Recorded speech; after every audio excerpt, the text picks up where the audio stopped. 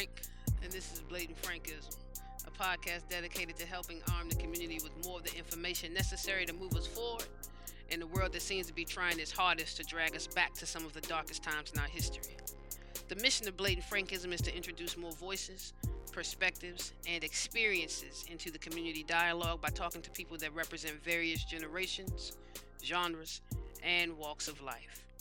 The vision is that each weekly conversation will provide listeners with new information that's relevant to their lives and that inspires them to act on those issues they see affecting their communities. Who knows? One day it could be you, your issue, and our conversation. Let's try to make sense of the world together. Let's provide each other with resources we all need to make it. Let's script our own narrative and stop letting those who don't truly represent us do it. Let's take action. Together. So, as an educator, I can't do this without an objective in mind. So our objective? No.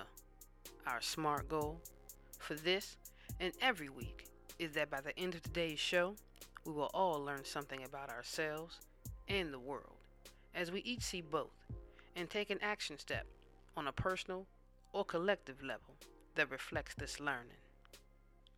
Now, let's get into it. Let's warm up. Did you know that, according to the Post-Secondary National Policy Institute's September 2018 fact sheet, first-generation undergraduate students who are predominantly non-white and from low-income backgrounds face myriad financial, academic, and social barriers to entering and completing college, as the first in their families to navigate college admissions, financial aid, and post-secondary coursework. Research has found significant differences in enrollment, degree attainment, and finances between students whose parents have a bachelor's degree or higher and students whose parents have little or no college experience. Minority students were more likely than white students to be first-generation students. In terms of demographics, 42% of black students and 48% of Hispanic students were first-generation students compared to 28% of white students. As it pertains to attaining a degree, only 11% of low-income first-generation college students will have a college degree within 6 years of enrolling in school, compared to about 55% of their more advantaged peers who were not low-income or first-generation students. This is all according to a Pell Institute study of students who first enrolled in fall 2003. What's important to understand is that if you're a first-generation college student, then you feel a sort of responsibility, a pressure, a motivation, a desire, an urge, a calling, to become the first to take that challenge on and to be successful at it. As you can see from the data, sometimes it works, sometimes it doesn't. Sometimes people are successful, sometimes they aren't. And I'm sure there are other circumstances. No, I know there are other circumstances that contribute to that. But in those situations where those students are successful, then what results is a benefit to the rest of us as they put their ideas and their works and their efforts out into the community. One such individual is Lakeisha Covert. Lakeisha Covert is the author of the bestseller, Try Success, It Won't Bite, How to Live Your Best Life Through 10 Principles of Self-Excellence, and a certified life coach specializing in personal growth. She is also an award-winning educator with over 20 years of experience working with people. She is the founder and CEO of a nonprofit called the Christmas Experience Incorporated that serves children and families in need during the holidays. Lakeisha is a wife and busy mom of 4 children. Her passion is being an IT, inspire and transform specialist, helping people realize dreams and reach their destiny. She has been featured on the Fort People First and One Sharpens Another podcast. To learn more and for inquiries, email her at livelifelovely2@gmail.com. That's LIVELIFELOVELY,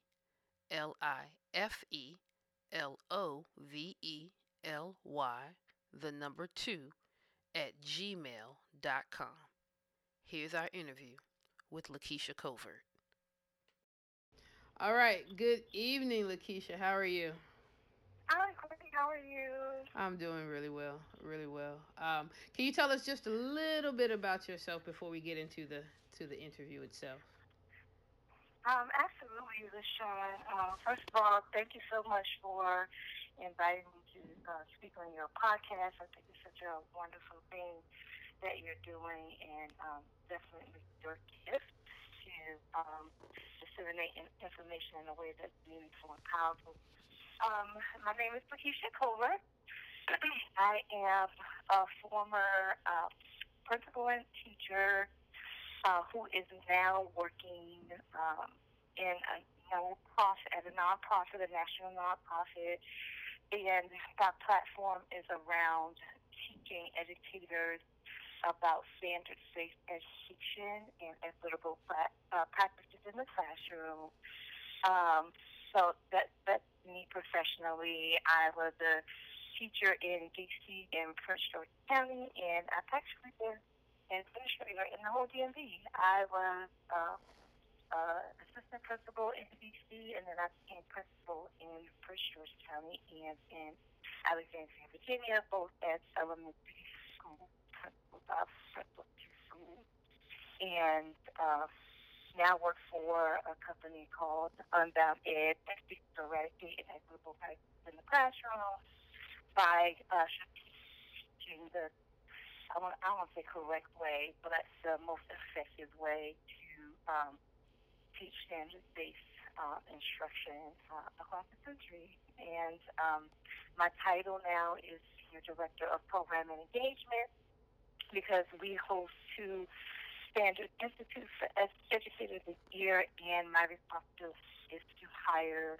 the facilitators for the event, for the event, and to work with them during Standard Institute and beyond. So that's kind of my professional background in a nutshell. Okay, all right. Okay. So what is it that led you to the field of education? Yes, that's a good question. It goes way back to when I was little. I was the first person in my family to get a college degree. And, when I was little, I really, really enjoyed the idea of helping others by teaching them something new or disseminating information.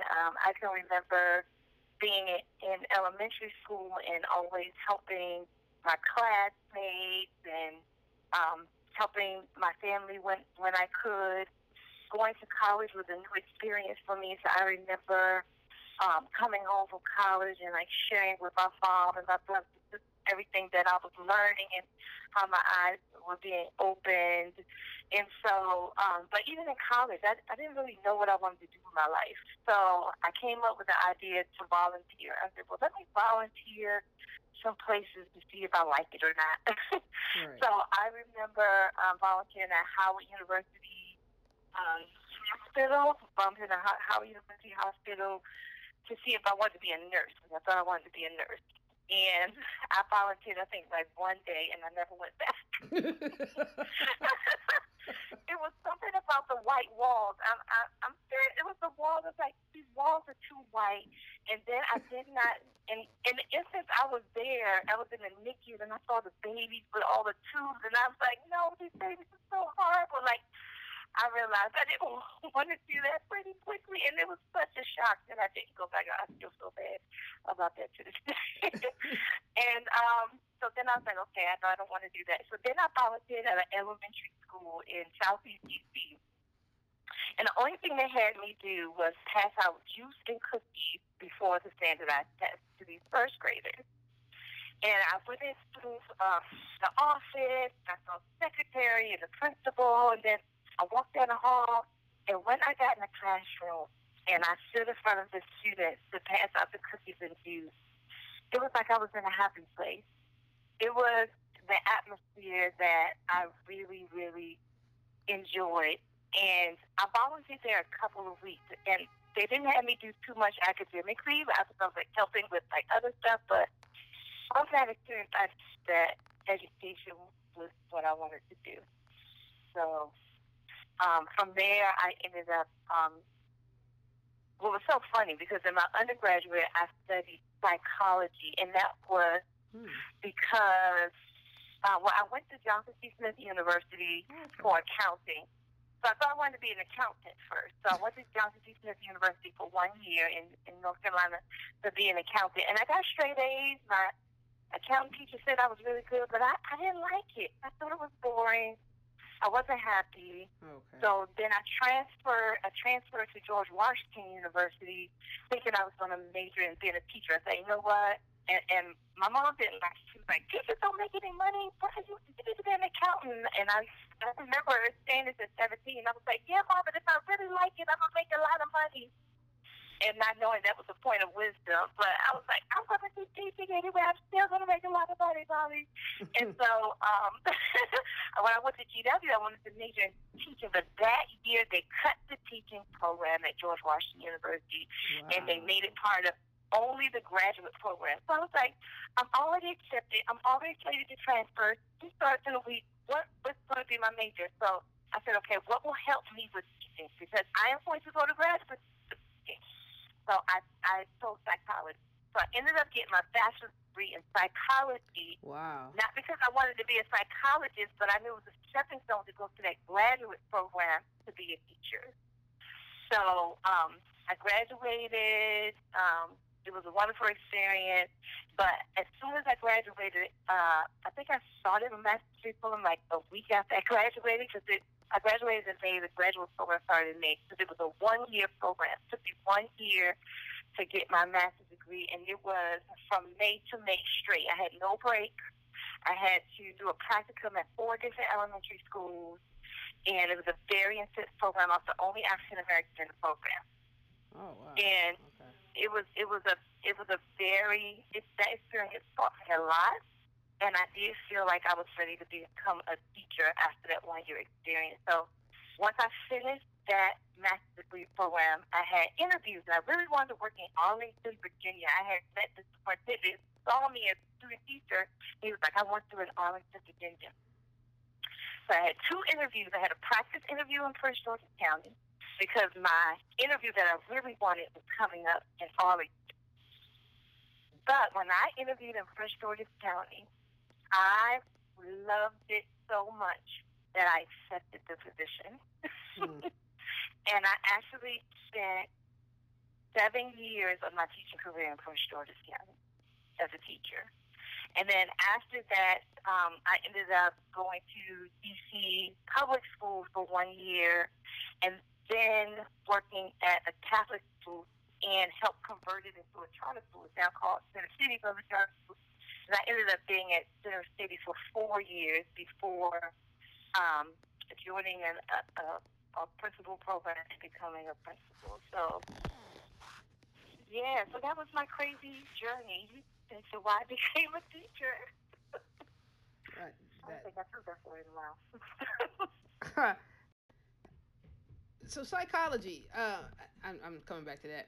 I guess psychology, even though that's not what you had intended to focus on, it's definitely something that you've been able to use, seeing as how, thinking about the other things that you have done or do currently as far as being a life coach and writing your books. How has that been able to I guess, be a surprise benefit, to other aspects of your life? Oh, psychology was huge. It was like, I really think God directed me into psychology because I didn't know what psychology was. But in that program, I learned, we had different classes. We had abnormal psychology, actually. We had social psychology. So learning about the human psyche and human behavior helped me, like, my whole career. It helped me my entire career. And when I was a principal, there was a side of me that felt like something was missing, and I think it was the ability, because once you get on the principal side, you do way more than just teach, right? You're like, you're still teaching, but you're also doing administrative work, you're managing, you're doing politics, and so I wanted something to take me back to my roots of teaching while I was a principal. So I actually took a personality assessment online. And the personality assessment, I remember taking it, and it said that I should be a counselor. Like my personality was to be a counselor. And I was like, well, I can't be a counselor, but I could be a life coach. Okay. So that's what I did. Like I did while I was a principal, I sought out a certification school. So I ended up finding a school called World Coach Institute. And I'm saying that on purpose because a lot of people who want to be life coaches, they're like, well, how do you get certified? Where do you go?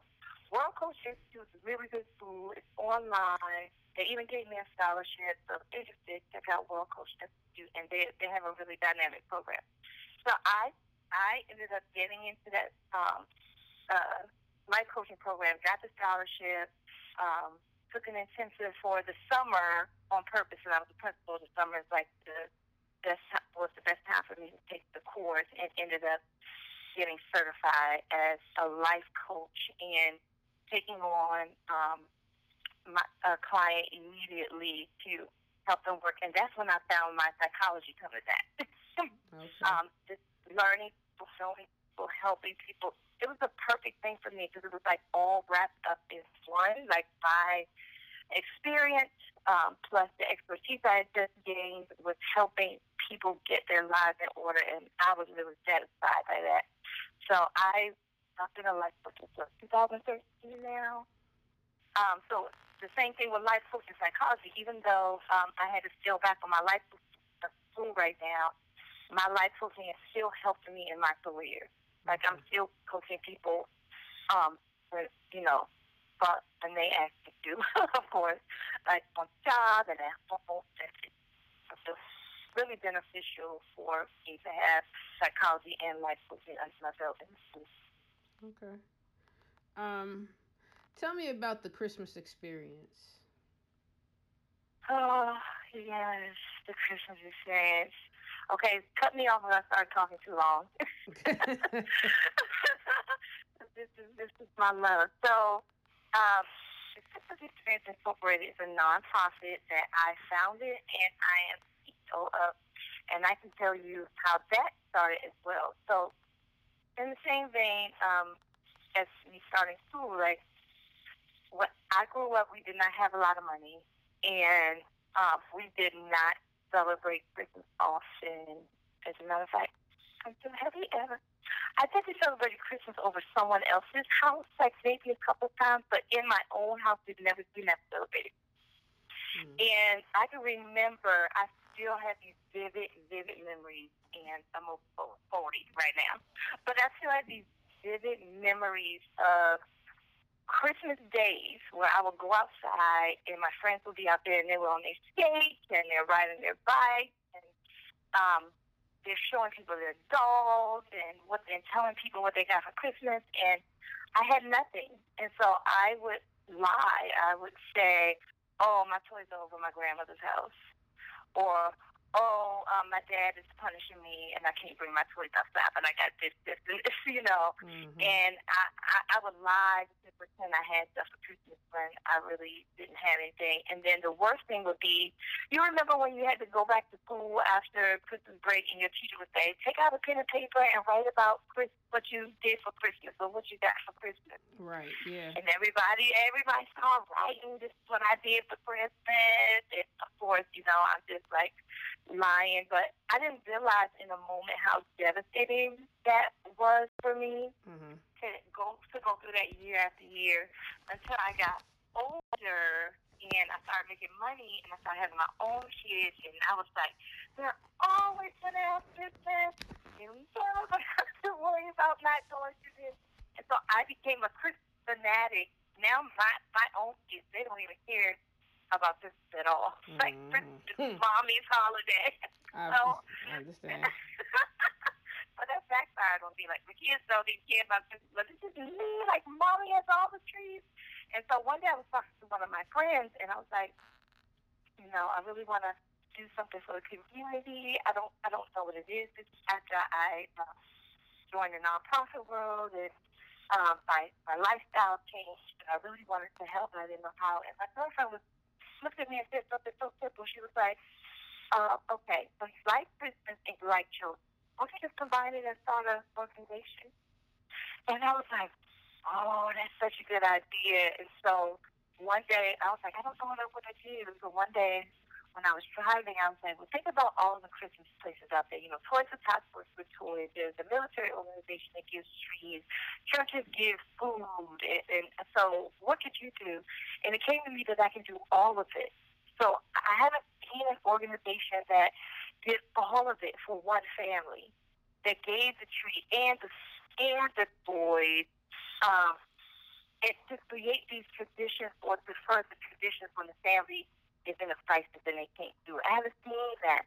I said, that's what it is. And then I was like, okay, Lord, what am I going to call it? And while I was driving, it's a Christmas experience. It just came to me, and I thought, God, I don't even know how I even came up with that name, other than like it just popped in my head. And so that's how the Christmas experience was born. And I didn't like start right away, or this is a nonprofit. No, I wasn't a nonprofit when I started. And I want to encourage people, like, if you want to do something to help people, especially, don't wait to have paperwork to start helping people. Like, you can help people now. Right. We started off with helping 4 children. One was in a school. I knew a principal, and that's the thing too. Like, I worked with schools, so I know schools. I had friends who were willing to take a chance on the Christmas experience at their school. So I had a friend who agreed to have this Christmas experience at her school. So at that time, I only had enough money. I said, my own pocket to get toys for one child at her school, and she let me do it. And then we had 3 other children, not from the school. It was the family that the mother had lost her job. We knew the parent didn't have a job. I didn't know what school her children went to, but we helped her 3 kids. So that was like 4 kids the first year. That was cheap and everything. And then the second year, I decided to ask people for money. The second year, I went to GoFundMe. Again, I don't have a nonprofit yet. I'm just asking people who know me, give me money so I can help kids. And I think we ended up raising like $1,000. No, it was $1,000. We ended up raising $1,000, I think. And we would end up going back to the school where we helped one child, and we ended up helping 7 to 9 children. Wow. Oh, wow. Yeah, it was like a big jump. And when I knew people were going to give me money, when I got that $1,000, I said, okay, we got to make it a nonprofit now, because my thing was, if we're not a nonprofit, people are not. I don't think people would think we're serious, and right. Eventually they'll stop giving. So in July of 2016, I was gifted money to complete the paperwork for the government, and in July 2016, we became a nonprofit. July 16th, actually, the exact date. So uber excited about that, telling everybody about nonprofit. I had a 7-member board.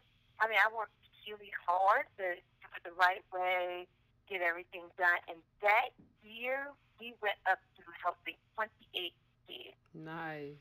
Oh, wow. And so, long story short, this last Christmas 2018, we gave out the most we've ever given out, 500 toys to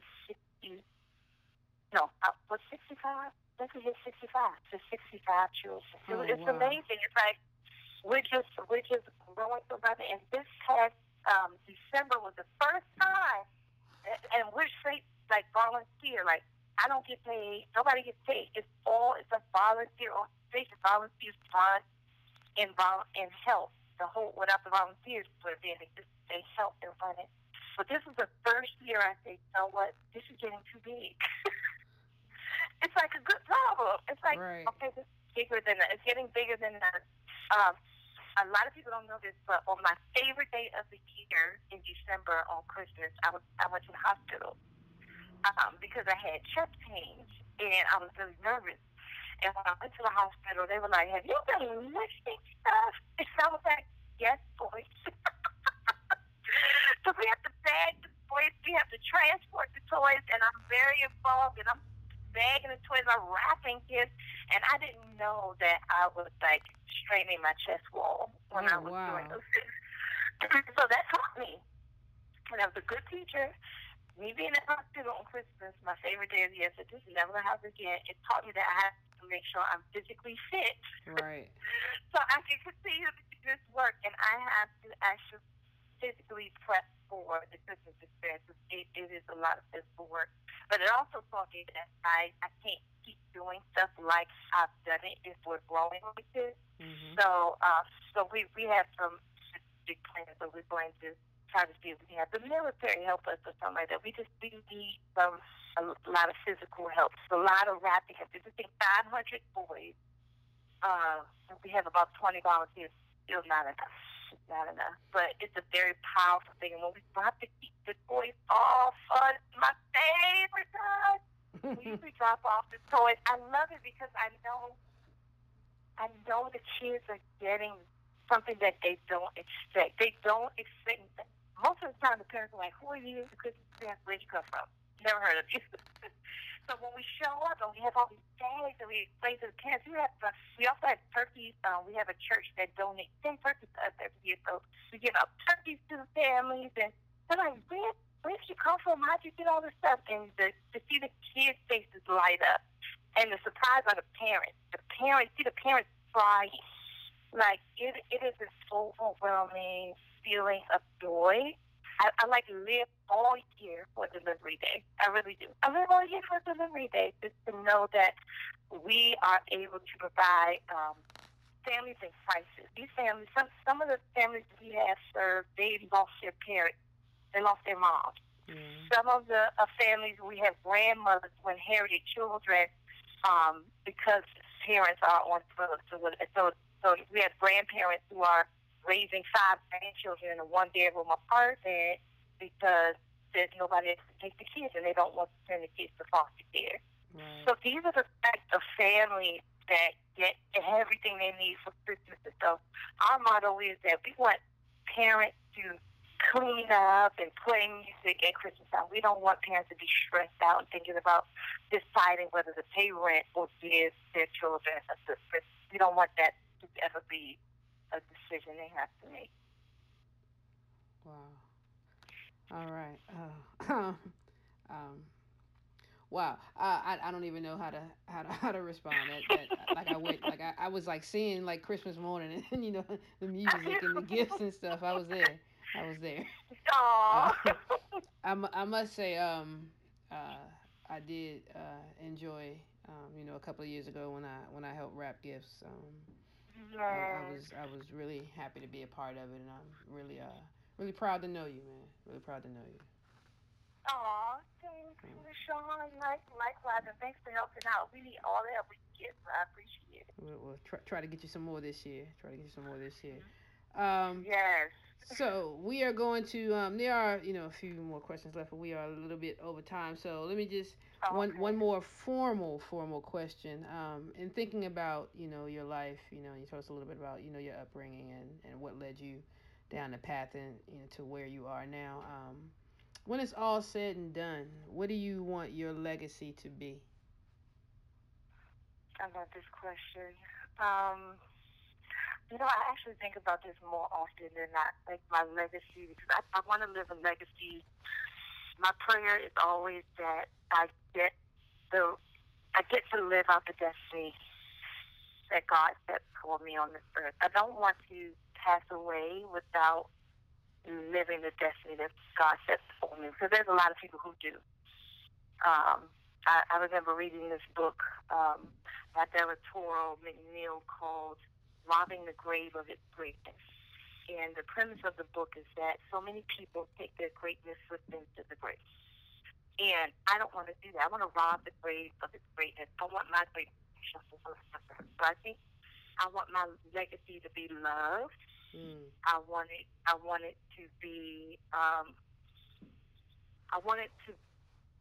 one. I want to show people what's possible, and that they could live out their own destiny. I want my legacy to be helping people live out their destiny in life. I want to impart that on other people. So So everywhere I go, on my job and education, when someone comes up to me and they say, I want this, I want to help guide them in that right direction, or even through the Christian experience when I'm giving out these toys, I want to be an example to the kids that this is what they can do when they grow up and they overcome. This is how they can give back. So I serve as an example when I give toys to children of how when they get older they can give as well. Because they're going to remember what we do at the Christmas experience, and we hope that because of that memory, they will be able to help others and live out their destiny in their lives as well. So I would say I want my legacy to be that Lakeisha, when she was on this earth, showed us that we can do anything we want to do. We can be anything we want to be because God is the one who orchestrates our steps, and nobody can take that away. Nobody can take that away. And so I want to be part of that journey for other people. So I would say, yes, giving love and helping people live out their destiny in life. All right. Well, thank you very much. Thank you very much. We are going to move into our rapid fire questions. Yay! And so, what I need from you, I need 5 numbers between 1 and 69. Oh my gosh. Okay. Any number. Yep. Okay. Yes.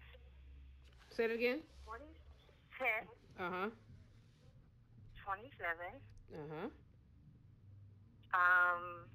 44. Okay. 3. Okay. 19. All right, 19. Now I need one number between 1 and 26. One number between 1 and 26. Yeah. Okay, 1. Okay. All right. So here we go. The first set of questions. Number 3. What are your top 2 favorite desserts? Ooh, I like this question. My top 2 are definitely red velvet cupcake and sweet potato pie. That's a good top 2. That's a good one. All right. Question number 10.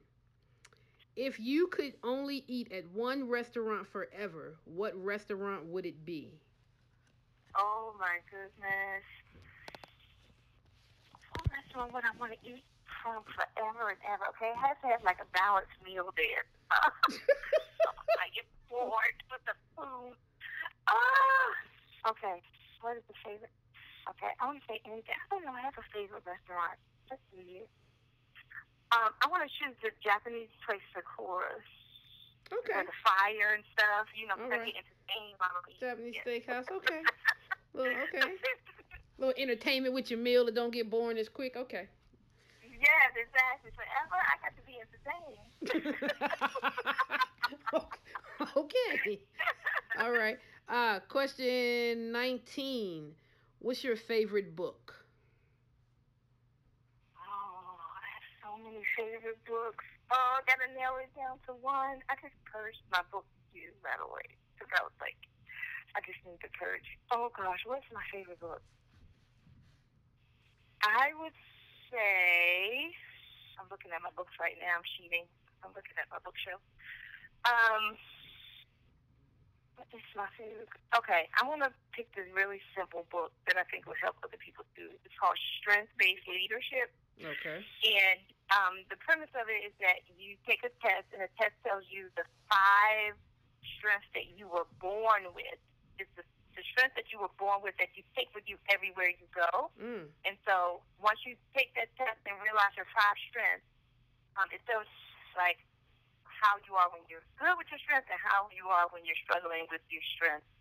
And I use that book often. Like I would take it like once every 3 years, see if it changed. But I've taken the test like 3 times and it hasn't changed. I'm very steady with my ideas.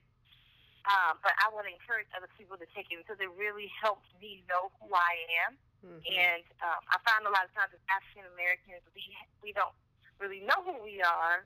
We We don't know our heritage. We don't know our strengths and our weaknesses. So that's why I take a lot of personal assessments and things like that. And I've even taken Ancestry.com to get to know who I am. And it's been a great personal journey. So I would say, yes, strength-based leadership, and I can't remember the author. All right.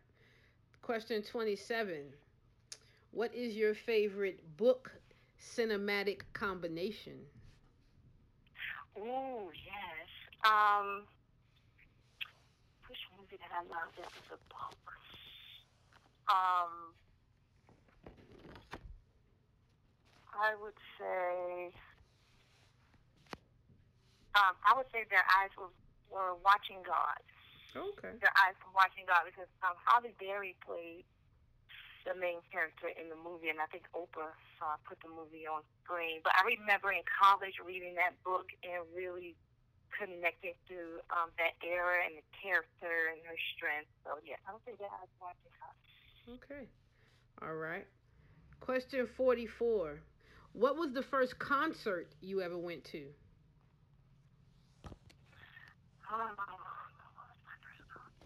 Oh, I remember. Okay, I remember being in high school and being obsessed with MC Hammer. Because I wanted to dance. I wanted to be a dancer. And I just wanted to dance like MC Hammer. And the first concert I ever went to, I sat in the nosebleed section. I was like way in the back, like the last Where at? row in the back of a big stadium. I think it was in the Maryland somewhere. It was like, was it the Showplace Arena? I think it was Probably like Showplace Capitol Arena. Center. It could have been the Capitol Center. Like, I don't even know. I don't remember. I was so young. But I remember going by myself. I didn't go with anybody. Nobody wants to see MC but me. So I ended up going by myself. I had the doctor, and my mom brought me off and picked me up. And I had the time of my life. I have not seen a show like this. That man put on such a phenomenal show. That was way in the back in the old places, and it was amazing. That was my first concert. All right, all right. Final question. Final question. um, okay, final question. Actually, it's a two-parter. Who would you want to play you in your life story, and who would play one important person in your life? Oh, that's a really cool one. Well, I know for definitely who I want to say be Taraji Henson, because I just love her, and I think if I ever met her, we would be really good friends. Okay. So I would say Taraji Henson has to be Lakeisha Colbert, and a loved one in my life, my husband. Mm-hmm. I would say I would like Michael B. Jordan to play my husband, because we have a little pressure on him for kind of I guess. Okay. All right. So yes, Michael B. Jordan would be my husband, and he looks like my husband too, so that's a good thing. Oh, okay. All right, so Taraji and Michael B. All right, all right. Yes. All right, well, Lakeisha Colbert, I thank you again. I really appreciate you. Proud of you, proud to know you, proud to be a part of your life, man. Thank you, LaShawn. Same here. I really believe our paths cross for a reason, so. Yes, ma'am. Thank you. Yes, ma'am. So, before we hang up, why don't you get a plug in for your book, which we did not get to talk about? Yes. Try Success, It Won't Bite. So this is a book that is based on my life coaching and my own experience, and this is the destiny part. It is a book that will help you if you are a person who has a dream but don't know how to get there, or you know you're supposed to be doing something else in life but you are not quite sure. This book will help guide you to where you should be. It is a book that also has questions in the back of each chapter based on the word excellence. I took the word excellence, created 10 principles of self-excellence that I use to be successful in my life that I'm sharing with other people. So yeah, it is really cheap on Amazon right now. I think you can get it for $3 on Kindle. So please go out and get Try Success, It Won't Bite. It will definitely catapult you to where you need to be. All right. Thank you, ma'am. All right, you're welcome. Thank you. All right, I'll talk to you later. Talk to you soon. Bye. Bye.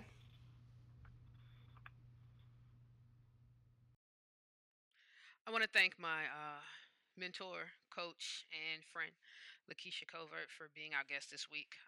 I value her presence in and contributions to my life, and I hope I've added even a modicum of what she has to my life to hers. She's doing good work. She's in it for the right reasons, and I think everybody should pay attention to what she's doing. Again, thank you, Lakeisha. In thinking about everything that Lakeisha and I talked about, I think what moves me the most is her work with the Christmas Experience. It is a phenomenal organization, and it was a pleasure to participate when I was given the opportunity. Um, for me, Christmas has always been, my favorite time of year. And I know as a kid it was about the gifts, but it was also just the feeling. There was a different feeling just in the air within people. I don't know. I always say, for me, the Christmas season didn't start until I heard "Silent Night" by the Temptations on the radio. Not I couldn't play it myself. I had to hear it. Then it was time to really think Christmas was coming. It was always just about family and laughing and music and everybody just having a good time. What happens, you get older and your perspective of the situation changes, and eventually it's the memories of the previous Christmases that hold you over. Looking for the moments in these current ones that make you feel like that. Hmm. Admittedly, feels less and less like that for me. So I keep going back to those times. You know, Going back to that Christmas, I can see us on University Boulevard, and I see like the Foot Locker and the McDonald's and I got CVS on the left hand side. And we went into the CVS, and I wanted a Cabbage Patch doll, and like that's the memory. Like that's all I see. Like riding down the street, I know the sun is shining. You know, I, you know. I think I had a Cabbage Patch doll. I think, yeah, I think so. What did my sister? I don't know. I don't remember. I think I did though. You know. Well, the memory of meeting my grandma, my dad's mom, and my dad during the Christmas holiday. Meeting, being reintroduced. Oh gosh. What was I? 9, 10 maybe? No. Maybe a little older. I don't know. Maybe that age, maybe older. I don't know.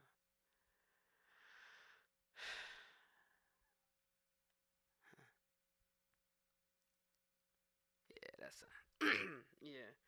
So yeah, they lived right down the street from us apparently, and that's when I was reintroduced. Well, we all were reintroduced to each other's lives, and so I got to see my grandma more often than my dad before the drugs. So, that's an extended memory. There's happiness and sadness in that one, but I won't get into all of that right now. Just to say that Christmas is still my favorite time of year, even if the perspective is changing because I am still hold on to the ideals that it should be about, family and joy and happiness and celebrating together and What that looks like is dependent upon your age. And so we can bring whatever that looks like to the people who want it, who need it, who aren't able to make it happen for themselves. Whenever possible, I celebrate and thank people who make that happen. So, all right, that's all I got to say about that. Before we end this week, let's take a 5-minute break. Talk about what's going on in this world. Ding ding. So, I have a number of problems with this varsity blues college scam. Just so many issues, but right now my issue is the coverage. Just the coverage. The face of this scam is that of two women, two actresses. But the people are not just these two actresses. I saw a headline and said the Felicity Huffman and Lori Loughlin college scam, yada yada yada. Like they're calling it their scam. I'm having a hard time understanding why they are the face of this. I mean, Felicity Huffman is married to William H. Macy, who is just as, if not more popular than she. Why was she the only one charged? All indications are that he was in on it from the start. But, I guess there are reasons. I'm not law enforcement, I'm not privy to the inside knowledge, but still makes me wonder. And Lori Loughlin, her husband is the Mosimo guy, Tarjay's finest. Mosimo, shop Mosimo at Tarjay. I've seen this picture a few times since this happened. I wouldn't have recognized him, but still. I mean, if anything, if you were going to put two people at the helm as the face, it would be those two, Lori and Mosimo. Because their two daughters are the ones whose faces we see representing those unknowingly affected. I mean, for real. This is craziness. I think I heard that the total of money spent with, all of these families was like somewhere around $24 million. If you just said just the total, $24 million.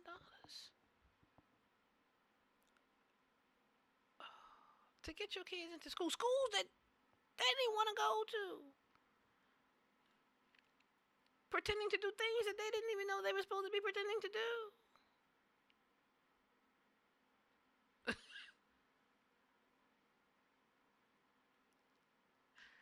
I'm so confused as to how this went on so long. But, it did, and then it didn't. Because as usual, someone involved in this was involved in something else and got caught up in that something else, and so everyone involved in this got caught up with him. So, I'm not thinking about jail time and all that kind of stuff. I'm going to leave that up to, the people in charge. But I do have another suggestion as far as resolution is concerned. If it is so important to them that all of this money be spent to gain entry into these institutions of higher learning, then these individuals should be made to spend exactly the same amounts on scholarships to these very same institutions of higher learning for students of color.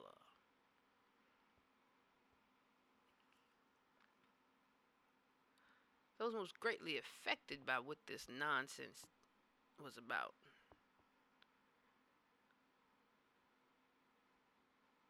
Those who are in the greatest need because of the circumstances that society has found itself in throughout history. We know what's going on.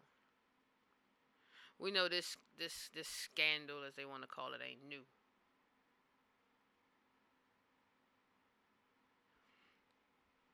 They've just been doing it this way, but we know what, legacies are about. We know all of that stuff. Advantages breed more advantages, which breed more advantages. And unfortunately, the disadvantaged continue to be disadvantaged and victimized and left behind. Fuck that. Tired of that. Tired of folks just getting away with stuff. I don't want no slaps on the hand. What is it? Slap on the wrist. Whatever it is. I don't want none of that.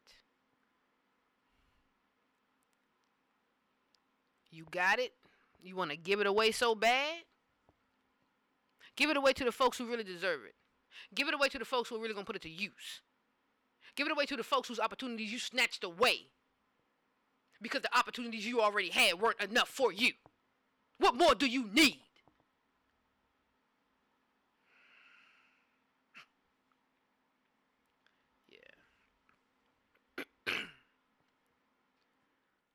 Folks are growing tired, y'all. Folks are growing tired. And with that, our 5-minute break, which actually went a little longer, is over. Ding ding. Let's start closing this week out. Your homework for this and every week is #do something. Think about what you heard today. What resonates with you? In particular, what can you do to make the world a little brighter for someone in need, especially the youngest and most vulnerable upon us? What support can you provide? What resources can you offer? Are they emotional, physical, financial, or something else? How can you help them navigate the world better? How about just helping them access the world? Now, what are you going to do, or what have you done? Tell me about it. As a matter of fact, let me know your thoughts about the show as well. As I said, I'm a teacher. I have an open door policy. So you can contact me with any questions, comments, or concerns via my website, YouTube, and Facebook at Blatant Frankism. That's the letter B, LATANTFRANKISM. I felt like Fab on that. Email at bfrankism@gmail.com. That's the letter B, FRANKISM@gmail.com. And on Twitter and Instagram at bfrankism. That's right, you guessed it, the letter B, FRANKISM. Now, as for the Powerball, we didn't win last week, but we'll keep playing. Today's Powerball numbers are 3, 10, 19, 27, 44, and the Powerball is 1. If you win, pay it forward or put it back into the community. I want to thank my Women's History Month sponsors, Wasted Rain and Crafty Nubian Sister. If you're on a personal or cultural journey in search of waist beads, trying to get sexy, sensual, and seductive as you watch and feel those inches fall off, then you want to check out Wasted Rain on Etsy. That's Wasted Rain, one word. Capital WAISTED, capital RAINE. Wasted Rain on Etsy. And if you're in need of custom creations for your business or group, t-shirts, mugs, journals, any other type of specially designed paraphernalia, check out Crafty Nubian Sister on Facebook. That's CRAFTEENUBIANSISTAH. Crafty Nubian Sister on Facebook. Again, I want to thank them both for their support. Today and always, don't forget to check on somebody, and if you need somebody to check on you, let them know. Alright, that's it for this week. See you next Wednesday. Get at me.